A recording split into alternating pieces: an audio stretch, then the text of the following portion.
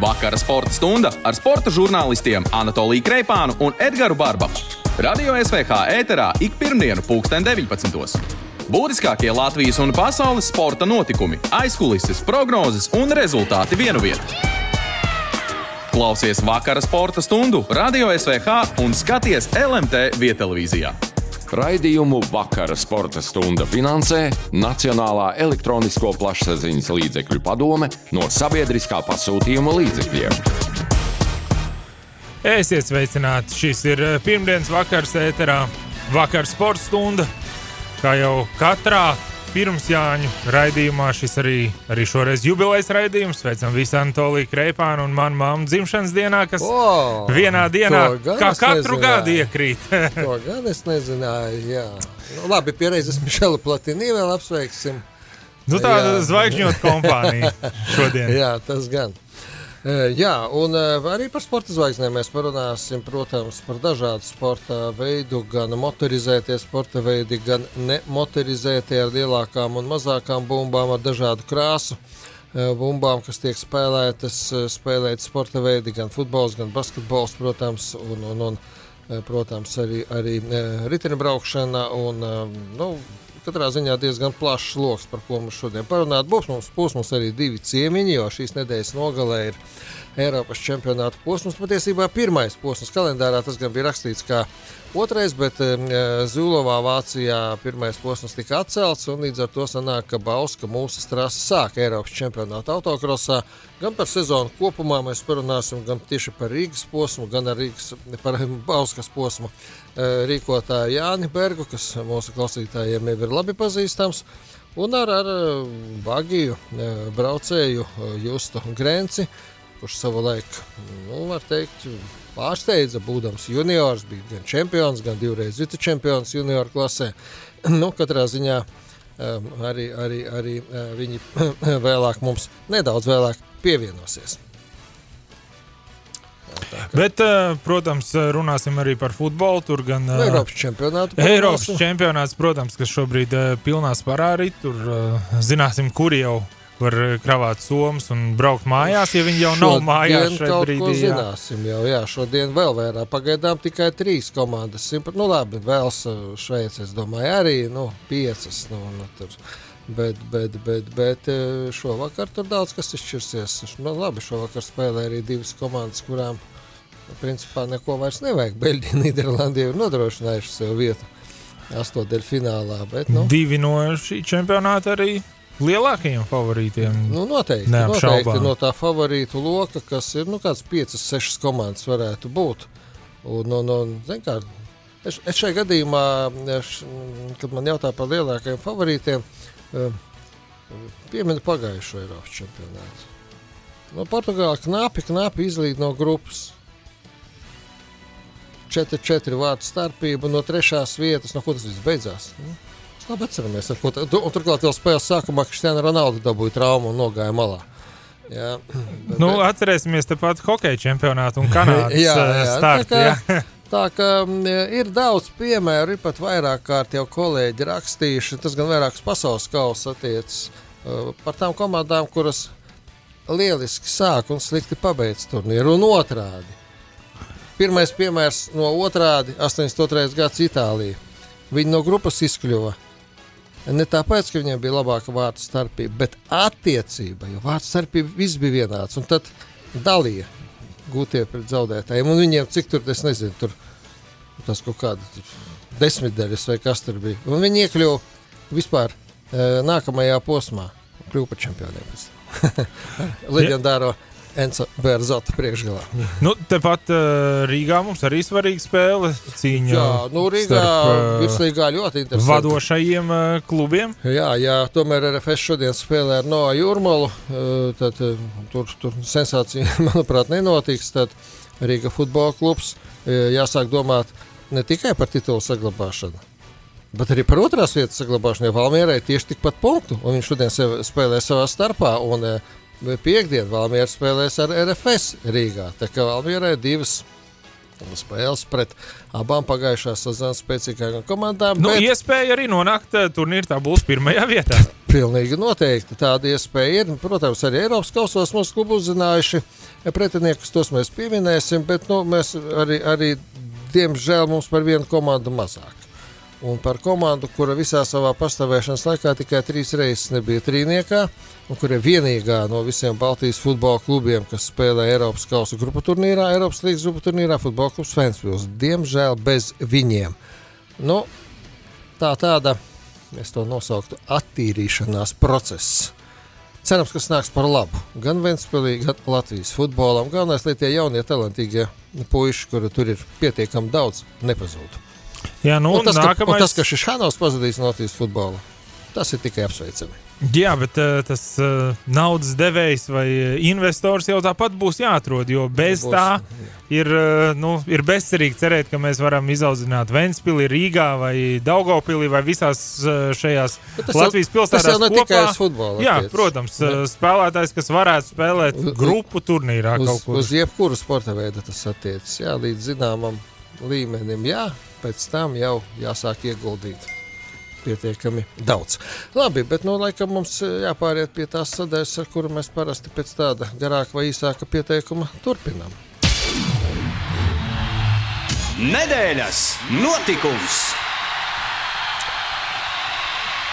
Bija mums, es pat teiktu, vairāki varianti. Vienmēr jau gribas kaut ko pozitīvu.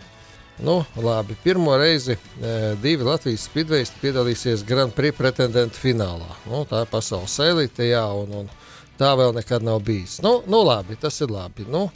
Ventspili izcelt, ka vairs nebūs. It kā negribētos kaut ko.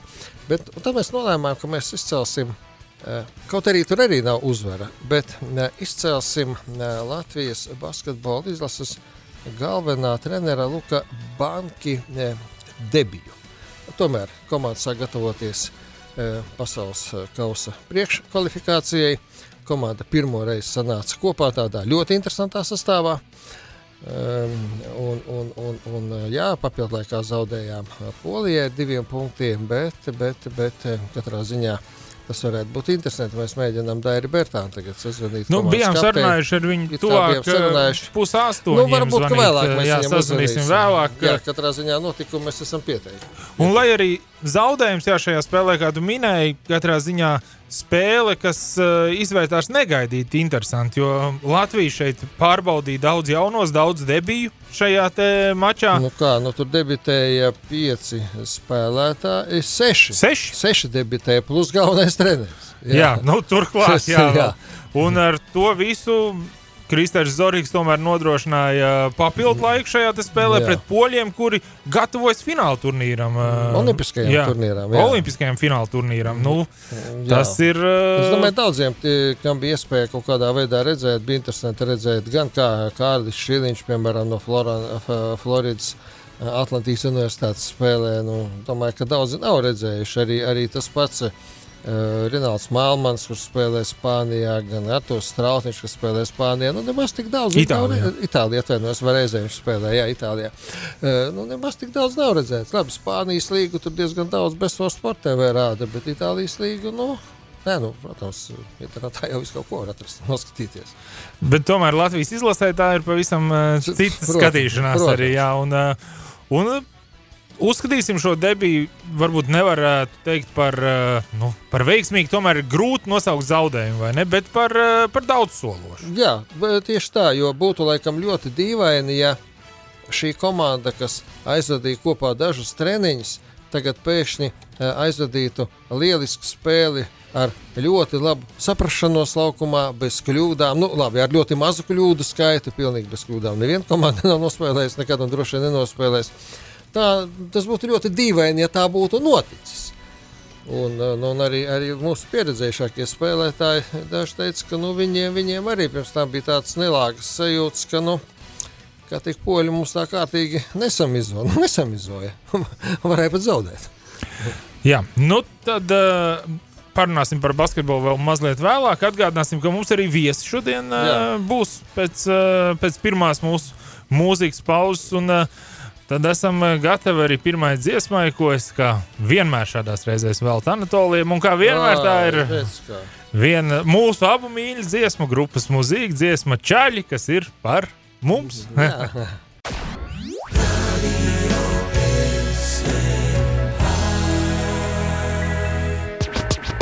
Vakara sporta stunda ar sporta žurnālistiem Anatoliju Kreipānu un Edgaru Barbaku. Radio SVH ēterā ik pirmdienu 19. Būtiskākie Latvijas un pasaules sporta notikumi, aizkulises, prognozes un rezultāti vienviet. Sadarbībā ar LMT Viedtelevīziju. Raidījumu Vakara sporta stunda finansē Nacionālā elektronisko plašsaziņas līdzekļu padome no sabiedriskā pasūtījuma līdzekļiem. Vakara sporta stundas ciemiņš. Mēs jau pieteicām abus ciemiņus, un viņi arī ir klāt. Tieši tā, gan Jānis Bergs, Eiropas čempionāta posma rīkotājs šeit Bauskā mūsu trasē, gan arī mūsu pārstāvis Bagī 1600 klasē, Jūs Grences, kurš piedalīsies šajā Eiropas čempionātā. Tā nu sanāk, ka mēs sākam, jo Vācijā posms atcelts. Nākamais, kas bija pēc mums, arī atcelts. Tagad Latvija sāk pirmā, Lietuva turpina. Jā, sveiciens visiem. Tā nu ir sanācis, ka mēs sākam gandrīz pēc pusotru gadu pauzes, jo pagājušo gadu atcēlās pilnībā viss čempionāts. Un sakrā to, ka Vācijā abas sacensības ir atceltas, tad mums ir tas gods atsākt. Protams, tas prasa varbūt nedaudz vairāk darbu, jo tur daudz izmaiņas ir. Ir kopš 19. gada čempionāta veikts. Tur ir monoriepas un monodegvielas, un ar ko vēl neviens nav pieredzis, un vēl plus vēl ir Covid.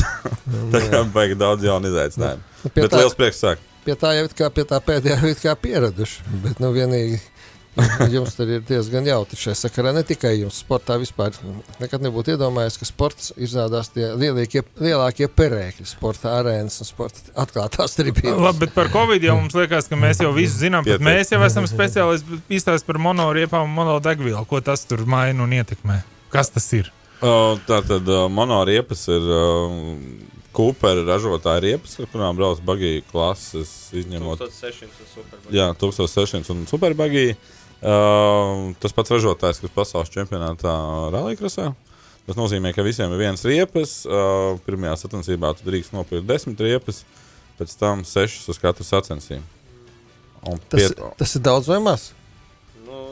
Ņemot, it kā es neesmu pats provējis tās riepas, bet saka jau, ka viņas nedilst tā kā, tā kā varētu pietikt, jā. Jā, un arī, katrā ziņā nedaudz lētāk liekas, ka tas viss sanāks kopā. Un par degvielu? Degviela ir ETS, degviela visiem viena franču degviela, kas arī tiek piegādāta sacensībās uz vietas, viss tur. Visiem sapildu, cik vajag. Ar savu kāniņu nevar atbraukt. Nē, nevar. Bet tur tā bēda, redzi, kas te grib pirmo reizi uzbraukt to posmu, tad visi meklēja pēdējā brīdī, lai var redzēt stendu aizvest noregulēt pie degvielas, jo sportā katrai automašīnai katra degviela ļoti daudz ko atšķir, un tad ir vajadzīgs tur provas degviela, ar ko viņi pieregulēt, lai es varētu pabraukt attiecībās. Cik valstu pārstāvi apmēram varētu būt? Tagad jau mums pilnīgi noteikti tas ir zināms, un apmēram plus-mīnus skaits, kāds varētu 11, būt. Ja nemaldos, 12 valstis ir pārstāvētas šobrīd, tur ir dažādākās, sākot no mūsu galā sākam, tad ir igauņi, latvieši, lietuvieši, čehi, slovāki, slovēņi, Moldova, Vācija, Nīderlande, Francija, Spānija un tā. Itālijā, Turinkāros. Jā, tie vieglo mašīnu klasē tradicionāli. Kā bez Itālijām? Tieši tā. Tā kā dalībnieki ir praktiski ierastajā skaitā, tas ir 65, 70, bet tur tagad ir pārgrupējušies visi tie dalībnieki. Berts Štūba vairs nebrauc, 10-kārtējs Eiropas čempions. Tā kā šogad ir pateicis, ka viņš tā kā vairs nebrauc, un sapratu no Ervīna, no Justa tēla, ka viņš arī pēdējā sacensībā esot pārdevis arī savu mašīnu. Tie Čehu zvaigznes vēl brauc joprojām, veterāni Čehu vai vairs ne? Brauc. Joprojām. Brauc, Hošeks. Kurš te cits Hošek arī domā? Jā, bet Hošekam 70 pāri, man liekas. Varētu būt, jā. Bet viņš nemetīs mieru, kamēr kaut kas nenoliks viņu mierā. Bet tu piebildi veiksmīgi par to mašīnu. Ko tad nozīmē čempionu mašīnu veiksmīgi pārdot vai veiksmīgi nopirkt? Cik es sapratu, tad viņi bija tikko jaunu uzbūvēti un uzstādīja trases rekordu Itālijā sacensībā, kur aizbrauc un atnāca viens un nopirka uzreiz. Laikam ir nosaucis labu ciparu. Piedāvājumu, no kur nevarēja. Jā, atnāca ar koferīti un paņēma mašīnu. Nu, jā. Bet esot uz Franciju aizgājis tam. Bet varbūt arī ļoti apzināti būvēja un uzstādīja rekordu. Nu, ja, kā tad vēl, ja ne tagad viņi pārdot, vai ne? Tieši tā. Nu, jā. Koferīts varbūt jau bija sen sagatavots, bet nu, jūs tu junioros ļoti labi brauc, bija čempions, 2 reizes vicečempions, man liekas, jā, un tad pēc tam tu mēģināji braukt tajā lielajā klasē, tas super buggy, jā. Un tagad 1600, tas ir saistās ar to, ka bija tā pauze vai iespējas un tā tālāk. Arī iespējas un... Bagī 1600 katrā ziņā ir tā klase, kur ir gandrīz visās valstīs pieejamākā no, teiksim, tāda superbagī klase. Tā arī masveidīgākā. Masveidīgākā, jā. Ir vēl tie kartkrosi, kas ir pakaļs piedziņas, bet, kaut vai skatoties tuvākos čempionātus, tad nav ne superbagī, ne junior bagī. Ir bagī 1600 visādos vietējos čempionātos. Pat Latvijas čempionātos. Jā. Vairāk iespējas. Nu jā, bet tev būs daudz konkurentu tur. 20. Cik ir zināms, tad ir bijuši arī pār pa 40, tad šitais vēl nav tik traki. Bet salīdzinoši ar vietējiem čempionātiem, jā. Tas, ka pagājušajā gadā vispār nenotika čempionāts, tas kaut kādā veidā sporta veidu būtiski ietekmēja. Es domāju, ka noteikti, jā. Pilnīgi neietekmēt nevarēja. Es domāju, ka noteikti, jā. Tas arī tas atspējas, ka tomēr nav mums tas tik daudz te dalībnieki, kā viņi būtu bijuši normālos apstākļos pagājušo gadu un šogad. Noteikti, kad ir mazāk braucēji. Jo ir atkrituši cilvēki, kas naudu nav varējuši savākt, ja teiksim, uz šo sezonu tādā neskaidrībā joprojām esot. Ir mums, teiksim, no Holandas tur viena komanda, kas skaidrgaiši pateica, ka viņi nebrauks dēļ Covid visiem ierobežojumiem, jo mums šobrīd vienā komandā var būt 4 cilvēki. Tas nozīmē, tas ir viens braucējs un 3 mehāniķi, un viņiem, ir daudziem, kam tas ir par maz. Un visādi dažādi ierobežojumi, kuriem arī cilvēki izvēlās, ka tomēr vēl pagaidīt. Bet faktiski par lielajām komandām tas ir iesits tā nopietnāk, lielāks stāvs, kas ir... Protams, ja tev ir tur motora inženieris līdzi un vēl tur amortizācijas inženieris un vēl mehāniķis parastais, un vēl tur kāds, zinot to, ka tas čempionāts ir... viņš nav tik profesionāls, protams, kā Eiropas un pasaules čempionāts rallija-krosā, bet viņš vairāk ir tāds ģimenisks pasākums, tur tādi... labi situēti cilvēki pavada savu vasaru braucot autokrosā. Viņiem tur brauc ģimenes, draugi līdzi. Un tas ir dzīvesveids. Tas nav īsti... Ralfam Follandam mamma vienmēr bija līdzi Bauskā. Jā, šeit nekas nav mainījies. Un tad arī tas ir viens no faktoriem, kas ietekmē. Kad tu nevari paņemt visu to savu fanu grupu līdzi autobusā un doties uz Latviju, pēc nedēļas uz Lietuvu un tā tālāk. Kas cik no Latvijas būs pārstāvi? Viens mums šeit ir ciemos. Daudz latviešu, daudz. Superbagījos 4 superbagījos. Tātad, sākam par vārdiem. Tātad ir Ervins Grents, Jānis Boks, Juris Kuļikovskis un Mārs Lītis, 4 superbagījā. 1600 tā esi tu. Jūs Grents tātad un Andris Kuļikovskis. Junior bagī ir bez mūsējiem. Kristians Grents, jā. Junior bagījos arī ir Kristians Grents. Sorry, Kristian. Turingos ir Šedijs Ošs brauks Turingos ar Mitsubishi Evolution un Mārtiņš Švilis. Viņš tikko pieteicās ar Renault Clio. Tu vēl nezināji? Nē. Tu strādā vienā garāžā, nezinu. Laikam slēpeni gatavojas. Kaut ko tur... Skaidrs, kāpēc tas Renault tik mazgāts. Kaut ko tur ķīmīt, jo jā. Redzīju, pirmais posms, tur tā labi Vācija atcelta, vēl šeit Holanda atcelta viens posms. Jā, Holanda arī atcelta. Holandai tās trases īpatnības ir tādas ļoti specifiskas. Viņiem nav tāda permanenta traša, kā tāda patstāvīga. Viņi uz lauku visu. Jā, atbrauc tur 10 traktori, sasprauž mietiņus, noņem virskārtu, uzstājas vaļņus, nobrauc gonku. Viņiem labi traktori tur, Holandai ir arab lauks. Jā, viņi nolīdzina. Akal tūps. Jā, tūps vai raps un aiziet tālāk, jā. Un kas vēl mums ir ļoti populāri šogad pārstāvēt ir nacionālā klase.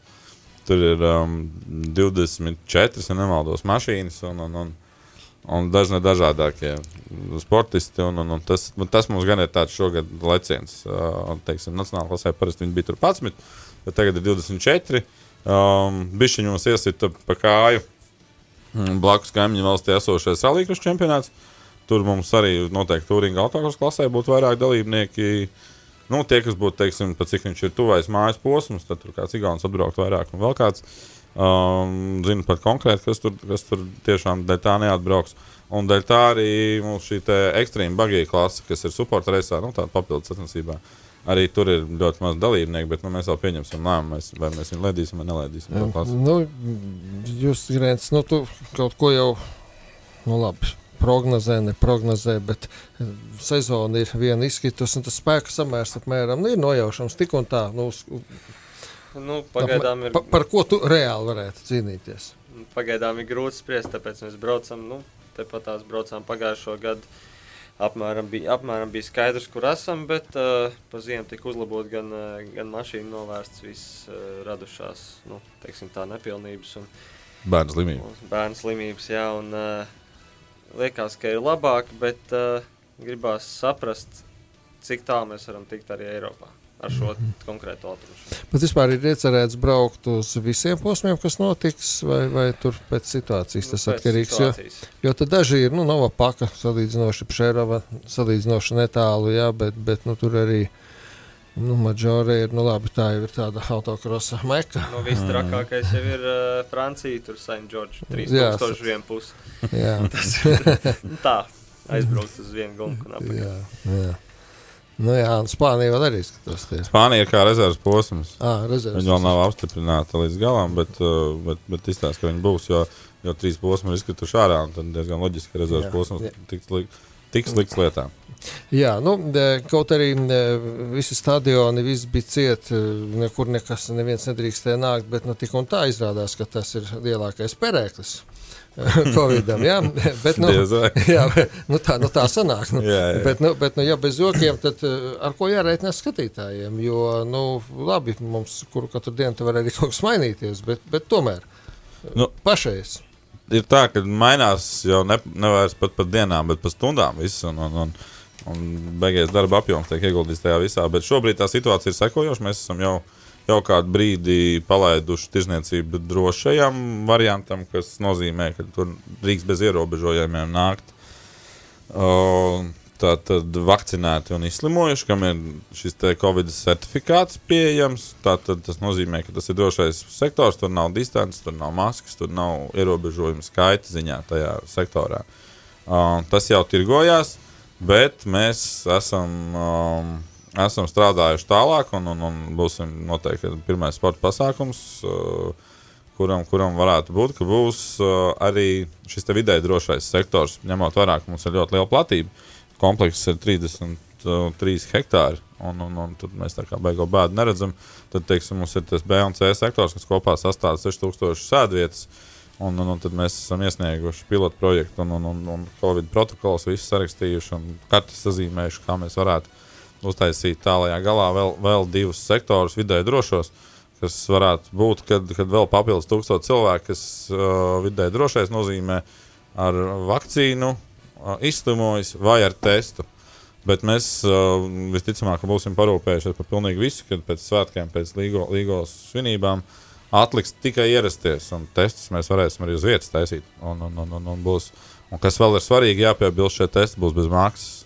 Tā tad vienkārši... Jā, tā rezultātā vienkārši ne testu uztaisīt. Jā, jo šobrīd valdība ir pieņēmusi tādus noteikumus, ka līdz 1. augustam šis pārējais periods ir, un ejot uz pasākumu testus apmaksā. Tā kā arī vakcīnas varēja bez maksas sarunāt pāris kastes. Jā, bet, zin kā, mēs tagad palaidām tos pirmās biļetes tajā zaļajā koridorā saucamajā un bez ierobežojumiem, un dabūjām ļoti daudz kritikas, bet tas bija gaidāms, kad ir tagad šobrīd tāda nedaudz tā tautas dalīšana, kas mums kā organizatoriem pašiem liekas nepieņemam. Tas jau nav tikai uz sporta attiecas. Tas uz visu ir, bet bieži vien cilvēki to īsti nesaprot, ka organizators jau īsti nav vainīgs. Tāda ir noteikuma valstī. Tāda ir spēles noteikumi. Tieši tā, un tad organizators beigās sliktēs. Bet tāpēc vēlreiz gribu uzsvērt, ka mēs tiešām strādājam cītīgi, un mēs pat esam nedaudz pārliecināti, ka būs visiem iespēja tikt iekšā, tā kā sekojam līdzi noteikti. Jā, bet sliktie jau visi jau ir Ralfs Eilants un jaunais Rīgas teātris un visi, kas cenšas kaut ko darīt. Tieši tā. Ar to jārēķinās šobrīd, jā. Bet daudz ir pārliecinājušies, ka ir ļoti labi neko nedarīt. Vajag visu aizliegt un mirst. Par skatītājiem tā ir Latvijas likumdošana, ja tur arī starptautiskās federācijas arī uz skatītājiem kaut kā attiecās? Mums ir, kas attiecās sacensībām, mums attiecās Latvijas likumdošana un mums attiecās starptautiskās automobīļu federācijas Covid protokols, bet kas precīzi tieši uz skatītājiem, tā ir vietā jurisdikcija. Tas nozīmē, ka Latvijas likumdošana, ko mums, teiksim, valdība lēma, tas mums ir jārespektē, un rīt ir valdības sēde, un viss turam īkšķi, un rītā visticamāk, kad varētu būt. Bet savukārt trasē darbosies starptautiskās. Tas attiecībā uz sportistiem. Bet viss būs, šoreiz būs viss autokrosam viennozīmīgi neierasti.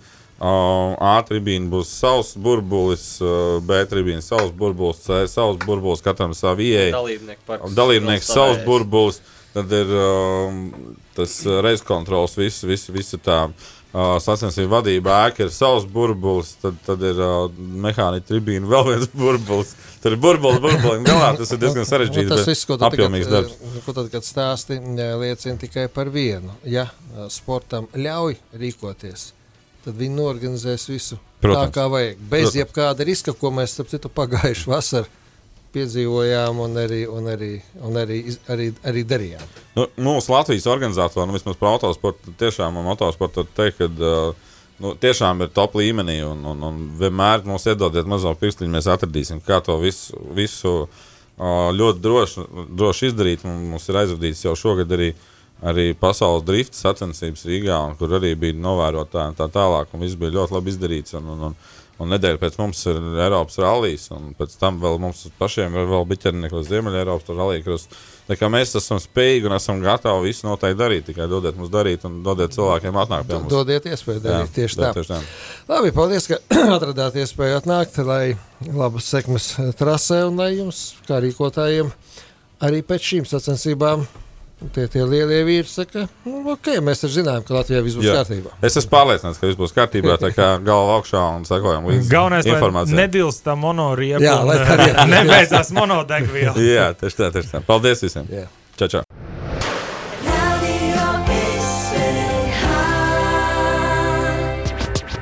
Vakara sporta stunda ar sporta žurnālistiem Anatoliju Kreipānu un Edgaru Barbaku. Radio SVH ēterā ik pirmdienu 19:19. Sadarbībā ar LMT Viedtelevīziju. Raidījumu Vakara sporta stunda finansē Nacionālā elektronisko plašsaziņas līdzekļu padome no sabiedriskā pasūtījuma līdzekļiem. Baltijas čempionāts riteņbraukšanā gan ar atsevišķu startu, gan grupas brauciens un abās disciplīnās Toms Skoņš uzvarēja un pat šodien jau. Pirms tam jau, principā, tas bija nojaušās un zināms, ka šodien oficiāli, ka gan viņš, gan Kristis Neilants pārstāvēs Latviju arī šoseinieku sacensībās Olimpiskajās spēlēs Tokijā, un mēs tomēr arī esam sazvanījuši. Labvakar, Tom! Labvakar! Vispirms apsveicam ar pirmo šādu dubultpanākumu karjerā Latvijas čempions gan braucienā ar atsevišķu startu, gan arī grupas braucienā šosejā. Paldies, liels, jā. Noteikti, ka kaut kas piemiņā, ka beidzot izdevies dubultais. Tas ar atsevišķu startu tur jau, cik es skatījos, arī no kolēģi panorāmā bija safilmējuši sporta ziņās, tur ne bez piedzīvojumiem. Jā, tā parastie piedzīvojumi ir grupas braucienā, bet šoreiz bija otrādi, un šoreiz individuālajā braucienā nācās piedzīvot kaut kādas tehniskās ķibeles un 2 riteņmaiņas, bet beigās par laimi rezultāts iepriecinošs. Tad bija baigo pārsvaru, bija iekrājis par visiem pārējiem, ja tur sanāk tik daudz laika vēl mainīt riteņus. Īsnībā nē, jo tajā brīdī bija tikai, kad mainīja pirmo reizi, tad bija nobraukt tikai kādi 3-4 kilometri. Un tad nācās iesvīst un mēģināt tā kā ar to otru velospēdu nezaudēt pietiekoši daudz laika, lai pārkāpjot atpakaļ uz tā pirmā velospēda, kad viņš bija sataisīts, varētu gan noķert, gan apdīt atpakaļ. Grupas braucienā tur laikam Igauņi bija tie galvenie konkurenti. Tā vismaz izskatās pēc tā piedestāla un pēc tiem notikumiem. Jā, Baltijas čempionāts bija ļoti interesants, ka ar to, ka, jā, protams, visas 3 nācijas kopā un Igauniem savu mājas trasi, viņi arī varēja redzēt, ka zināja tomēr tos nelielos knifiņus, kur kā nedaudz pozīcijās labāk būt. Un līdz ar to viņiem noteikti bija tā priekšroka, bet, jā, latvieši īstenībā labi cīnījās, varbūt nedaudz pārāk agresīvi, tāpēc beigās nedaudz pietrūka dažiem no mūsējiem, bet, jā, bija noteikti, jā, beigās lielākā cīņa, kā jūs teicāt, bija starp mani un Igauniem. Jā. Nu, tagad priekšā Tour de France, tas ir vēl līdz olimpiskajām. Tā ir, jā. Nu, vēl oficiāli gan paziņots nav, bet biļetes man atsūtīja, tā ka laikam jau... jau atsūtīja biļetes. Sastāvu laikam vairs neņems nost. Līdz ar to, jā, tagad jau trešdien dodos uz Franciju, un tad 3 nedēļas, nu, bišķi vairāk par Franciju, un tad jau Tokijas smaida. Nu, jā, un Tokijā, cik es tā saprotu, tad arī abās disciplīnās būs gan ar atsevišķu startu, gan grupas braucienā. Jā, mums nelielas izmaiņas tikko notikušas, ka parādījās jā, arī tā individuālā brauciena vieta. Nu, jā. Un līdz ar to, jā, piedāvāja man, un, protams, es nevarēju atteikties. Kā ir riteņbraukšanā? Ir, piemēram, šie lielie Tour de France, Giro d'Italia, Vuelta a España, vēl pasaules čempionāts, un tad ir olimpiskās spēles. Kur pēc tās hierarhijas ir olimpiskās spēles, ja pirms tam notiek Tour de France, kur visai pasaulē jau liekas, ka Tour de France ir galvenās riteņbraukšanas sacensības? Jā, tas ir ļoti labs jautājums. Es domāju, ka tur noteikti gan ekspertiem, gan braucējiem prasot būt dažādas atbildes, jo tomēr tas prestižs olimpiādē ir milzīgs visā pasaulē, un ja tu saki, jebkuram cilvēkam pasaulē, ka tu esi piedalījies olimpiādē vai izcīnījis tādu un tādu vietu olimpiskajās spēlēs, tad tas nozīmē, manuprāt, ikdienišķam cilvēkam daudz vairāk, kā teikt, ka tu esi braucis apkārt Francijai ar citiem vīriem. Un, jā, tā. Esi par to lielo cilpu izbraucis, jā. Jā, apceļoju Franciju, jā. Arī vēl Francija, Itālijās apceļojas. Bet sanāk ļoti spraigs grafiks, tas tā, laikam jau nav nekas neierasts, ka visu laiku jābūt tonusā. Taisnība. Noteikti vasara ir diezgan spraiga, bet skatoties uz iepriekšējiem gadiem, kad es esmu braucis gan Tour de France, gan pēc tam San Sebastian, kas ir sacensības tieši tajā pašā laikā, kā olimpiskās spēles, tieši tajā pašā nedēļas nogalē, kā šogad iekrīt līdz ar to. Un tur vienmēr ir labi gājis, līdz ar to tādēļ arī es izvēlējos šogad koncentrēties uz Tour de France un kā ieskrējienu un palēcienu un atspērienu soli arī olimpiskajām spēlēm. Ir parocīgas, ir neparocīgas trases. Tokijas trasa. Runāju par grupas braucienu. Jā, es, protams, esmu redzējis tikai profilu un apmēram cik izsekojas var attālināt to izdarīt. Protams, trasa ir jāredz arī dzīvē, lai tik tiešām spriest par 100%, bet es domāju, ka trasa būs diezgan parocīga gan man, gan Kristam, jo ir pietiekoši liela kāpuma, lai vīri, kas ir ātrāki par mums, tur nebūtu finišā vairs. Viņi būtu jau atpalikuši vai vispār nebūtu uz startlīnijas, bet tāpat laikā, jā, tas smagums varētu būt, varbūt, ka nedaudz mums abiem par smagu, bet mēs noteikti cīnīsimies līdz galam un mēģināsim tomēr tos paugurus izturēt ar pirmajiem un tad viņus finišā piešmaukt. Jā, lai izdodas. Paldies, Tom, bet vispirms, lai izdodas Tour de France, jo paldies, tam seko visa pasaule arī. Paldies. Toms Kuiņš, Latvijas čempions riteņbraukšanā. Jā, un cerēsim, ka arī olimpiskajās spēlēs sekmīgi mums startēs. Tomēr skaties, kā grib, tās ir olimpiskās spēles. Jā, vieglatlēti atgriezušies no Bulgārijas, 7. vieta 2. līgā, bet, varbūt šoreiz nebūsim tik kritiski pret viņiem. Jā, vispirms mums sprinter Zālīti apsveiksim ar labu personisko rekordu, arī ar ģimenes rekordu. Tēta rezultātu viņš beidzot pārspēja 10.46 noskarēja, bet Tomēr jāņem vērā, ka lielai daļai nebija ne normālu iespēju trenēties, gatavoties, nerunājot jau par regulāru piedalīšanos sacensībās. Tad tā vieta varētu būt arī augstāka, bet šīs nedēļas nogalē 100. Latvijas čempionāts, un tā vēl ir iespēja tikt arī pie olimpiskā normatīva vai arī reitingā pakāpties. Un mēs tūdaļ mēģināsim Dmitriju Minkeviču sazvanīt un aprunāties ar viņu, kāda tur tā pašreiz ir tā situācija. Labvakar, Dmitrij! Labvakar! Nu, vispirms ir atgriešanos mājās. Paldies! Vairāk labi rezultāti. Tas ir šajā situācijā, protams, ka pat ja ir tie 5-6 tādi laba līmeņa rezultāti, arī tas jau ir labi. Jā. Bet parunāsim varbūt par Latvijas čempionātu un par tiem mūsu virtuālajiem olimpiešiem. Tie, kas ir izpildījuši olimpisko normatīvu, tur ir skaidrs, nav ko runāt. Cik mums ir apmēram to sportistu, kas ir virs strīpas, pie strīpas, kam tas Latvijas čempionāts tagad ir patiesībā pēdējā iespēja? Vai nu nostiprināties, vai nu tikt? Jā, principā Latvijas čempionāts lielākai daļai būs tas pēdējās sacensības, kur var kvalificēties pēc pasaules ranga. Nu, tādēļ es teiktu, ka mums ir 5-6. Līga vēl var 800 metros, mums ir diezgan augstu rangā. Mūsu šēpatēja, Alaži, Madara Palameika un Aneta Kociņa. Madara šobrīd ir iekšā, pēc ranga Aneta ļoti tuvu, 34. vietā. Mareks Ārens arī joprojām arī šeit nu jau Bulgārijā labi uzlicis 5-5-1, un ja viss aiziet labi arī Latvijas čempionātā pie laba rezultāta arī ir iespēja droši vien kvalificēties vēl. Mūsu šēpatē, Rolands Štrobinders, viņš vēl tā kā pirmais aiz strīpas, bet Latvijas čempionātā varbūt pie laba rezultāta arī varētu tikt. Protams, Gunta Vaičela, Gunta Vaičela, viņa ir izkritusi no tā virtuālā 56, kas kvalificējas, viņa bišķi aizstrīpas tagad. Viņa, cīnīsies, protams, bet, jāsaprot arī tā, ka viņa pēc bērniņa piedzimšanas pirmais gads un varbūt grūti uzreiz atgriezties tik augstā līmenī.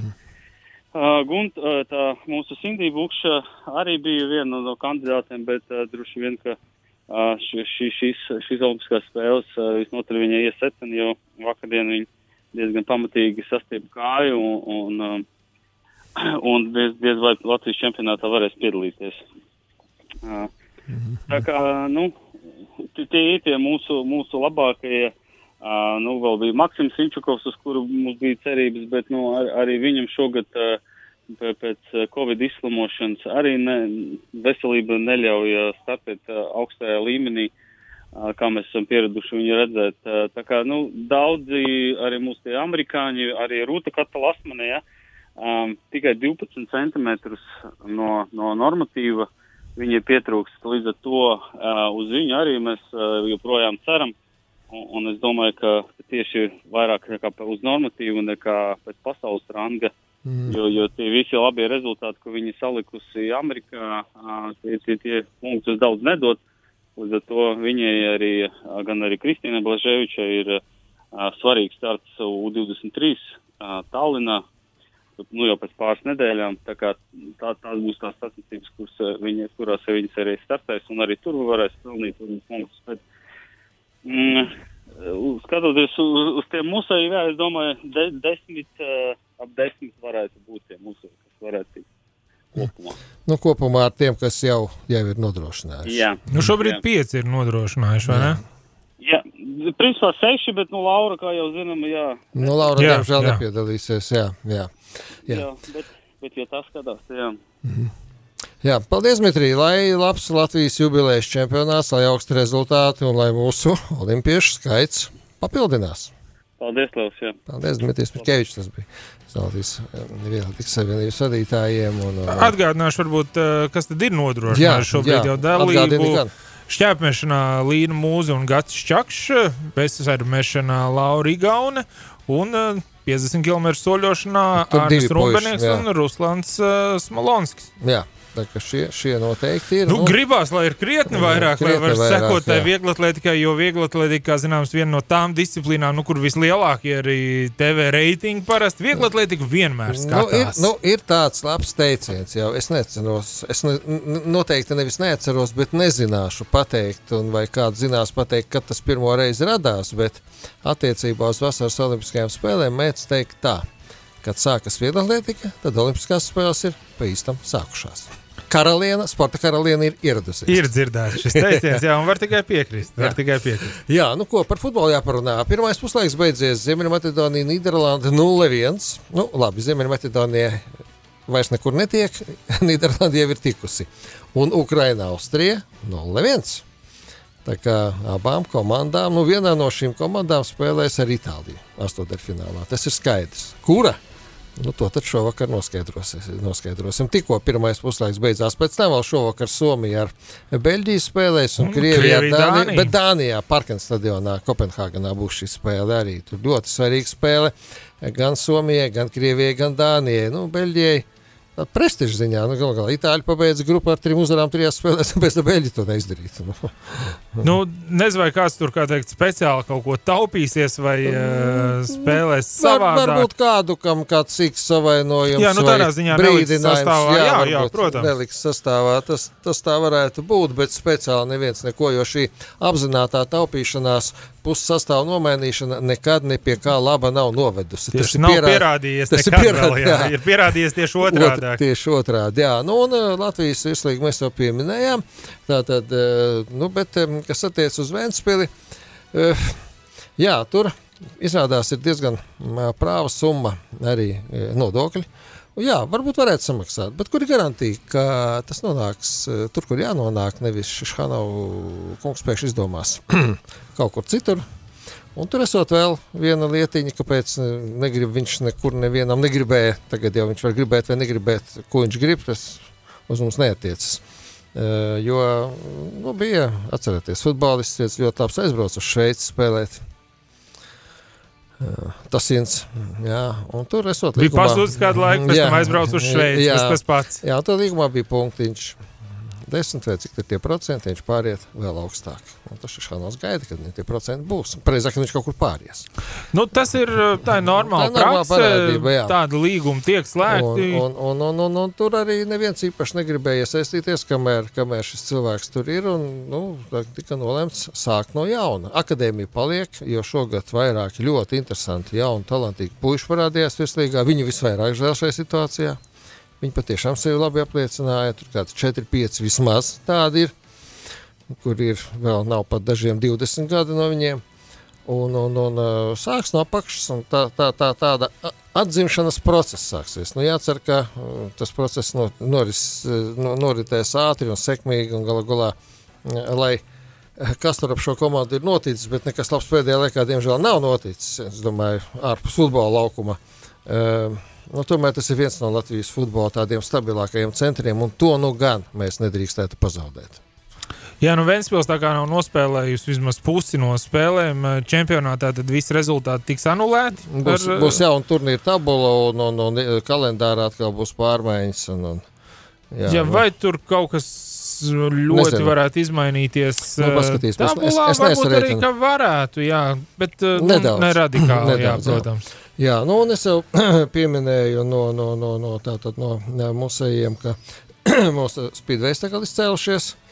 Tas, ka Andžejs Ļebeģevs iekļuva Grand Prix pretendentu finālā, tas gan nav pārsteigums. Tas nevienam nav pārsteigums. Kaut gan tur tā kompānija bija nopietna, tur varēja būt visādi, bet viņš tika, bet tas, ka Jevgeņijs Kostigovs iekļuva diezgan pārliecinoši, tas gan ir patīkams pārsteigums.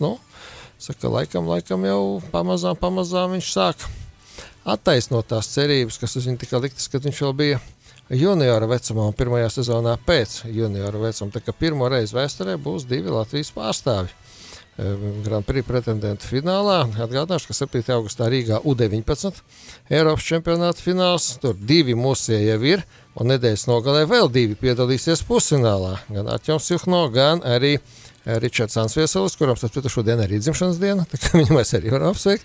Un cerams, ka vismaz viens no viņiem tiks. Un tad mums mājas trekā būs 3 pašmāju braucēji. Un Briest pārmaiņas, acīm redzot, Kristapa Porziņa klubā. Mēs nav īpaši daudz laika runāt par to, kas notiek Stanley Kausa izcīņā un NBA čempionātā, lai viņi tur nonāk līdz, hokeji nonākuši jau līdz lielajiem pusfināliem. Basketbolā tikai sāksies. Basketbolā arī ir konferenču fināli. Konferenču fināli, jā, ir skaidri. Tur tātad, komandas, kuras nebija savu konferenču pašā augšgalā. Protams, ka viņas tika uzskatītas par nopietniem pretendentiem uz titulu, bet šķiet vislielākais pārsteigums ir Milwaukee uzvara pār Brooklyns Nets, kur Brooklyn bija savākuši šķietam vislielāko zvaigžņu sastāvu kāds iespējams, bet Milwaukee parādīja, ka Jans Antetokounmpo grieķu spēks arī vienatnē, protams, arī ar labiem palīgiem, bet var daudz izdarīt. Ja? Un tur Kevins Durants gandrīz kļuva par visas Brooklynas varoni, bet... Gandrīz neskaitās. Gandrīz neskaitās 1 centimetrs. Viņa, mēs zinām, varbūt tie, kas basketbolam sako vairāk, viņam ir ļoti liela kāja. Ļoti liels tas kājas izmērs, un turklāt viņam patīkot vēl arī botas, vēl pat mazliet lielākas vilkt. Un, ja tas būtu bijis 3-punktu metiens, ko viņš iemet tur pēdējā faktiski sekundē, nav ko vilkt lielākas botas. Tad spēlēt finālā konferences spēlēt Brooklyns Nets, bet viņš bija uzkāpis. Mazliet bija uzkāpis uz līnijas, pat nebija pārkāpis, bet bija uzkāpis uz līnijas tikai. Ar to pietiek. Ar to šoreiz pietiek. Jā, redzēsim, kāds pārmaiņas būs Dallasā, jo ģenerālmenedžers prom, galvenais treneris prom, kaut gan viņam vēl bija līgums spēkā, un Dirks Novickis būšot, padomdevējs, konsultants, kas viņš būs. Jā, īpašais padomdevējs.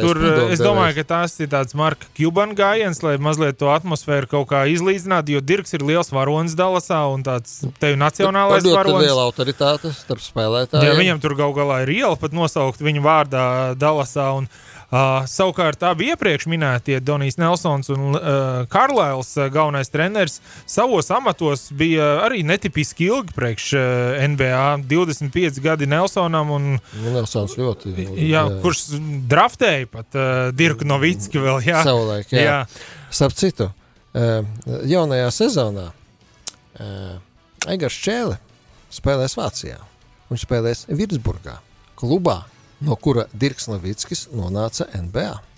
Reku, mums ir gan spēlētāji, kas Asvelā spēlē, Tony Parker klubā. Jā, tieši tā. Tagad arī Dirk Novicki komandā.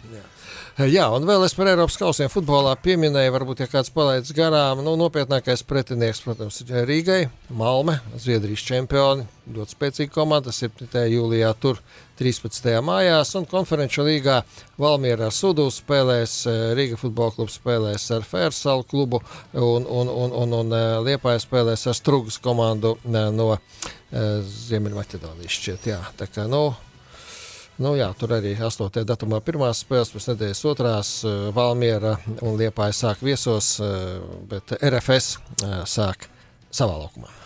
Mums vēl droši vien jāatgādina, kas tad ir tas, ko varēsim skatīties šajā te nedēļā. Eiropas čempionāts futbolā. Jā, tur pavisam ātri varam nosaukt, kas tad ir tās spēles vēl līdz 8-daļfināliem. 23. datums, viss, pēc tam ir 2 dienas pauze, 24, 25 pauze. Jā, rīt parīt, tātad vēl mums ir, rīt ir Horvātija, Skotija un Čehija, Anglija, un parīt trešdien 4 spēles, Zviedrija, Polija, Slovākija, Spānija, Portugāla, Francija un Vācija, Ungārija.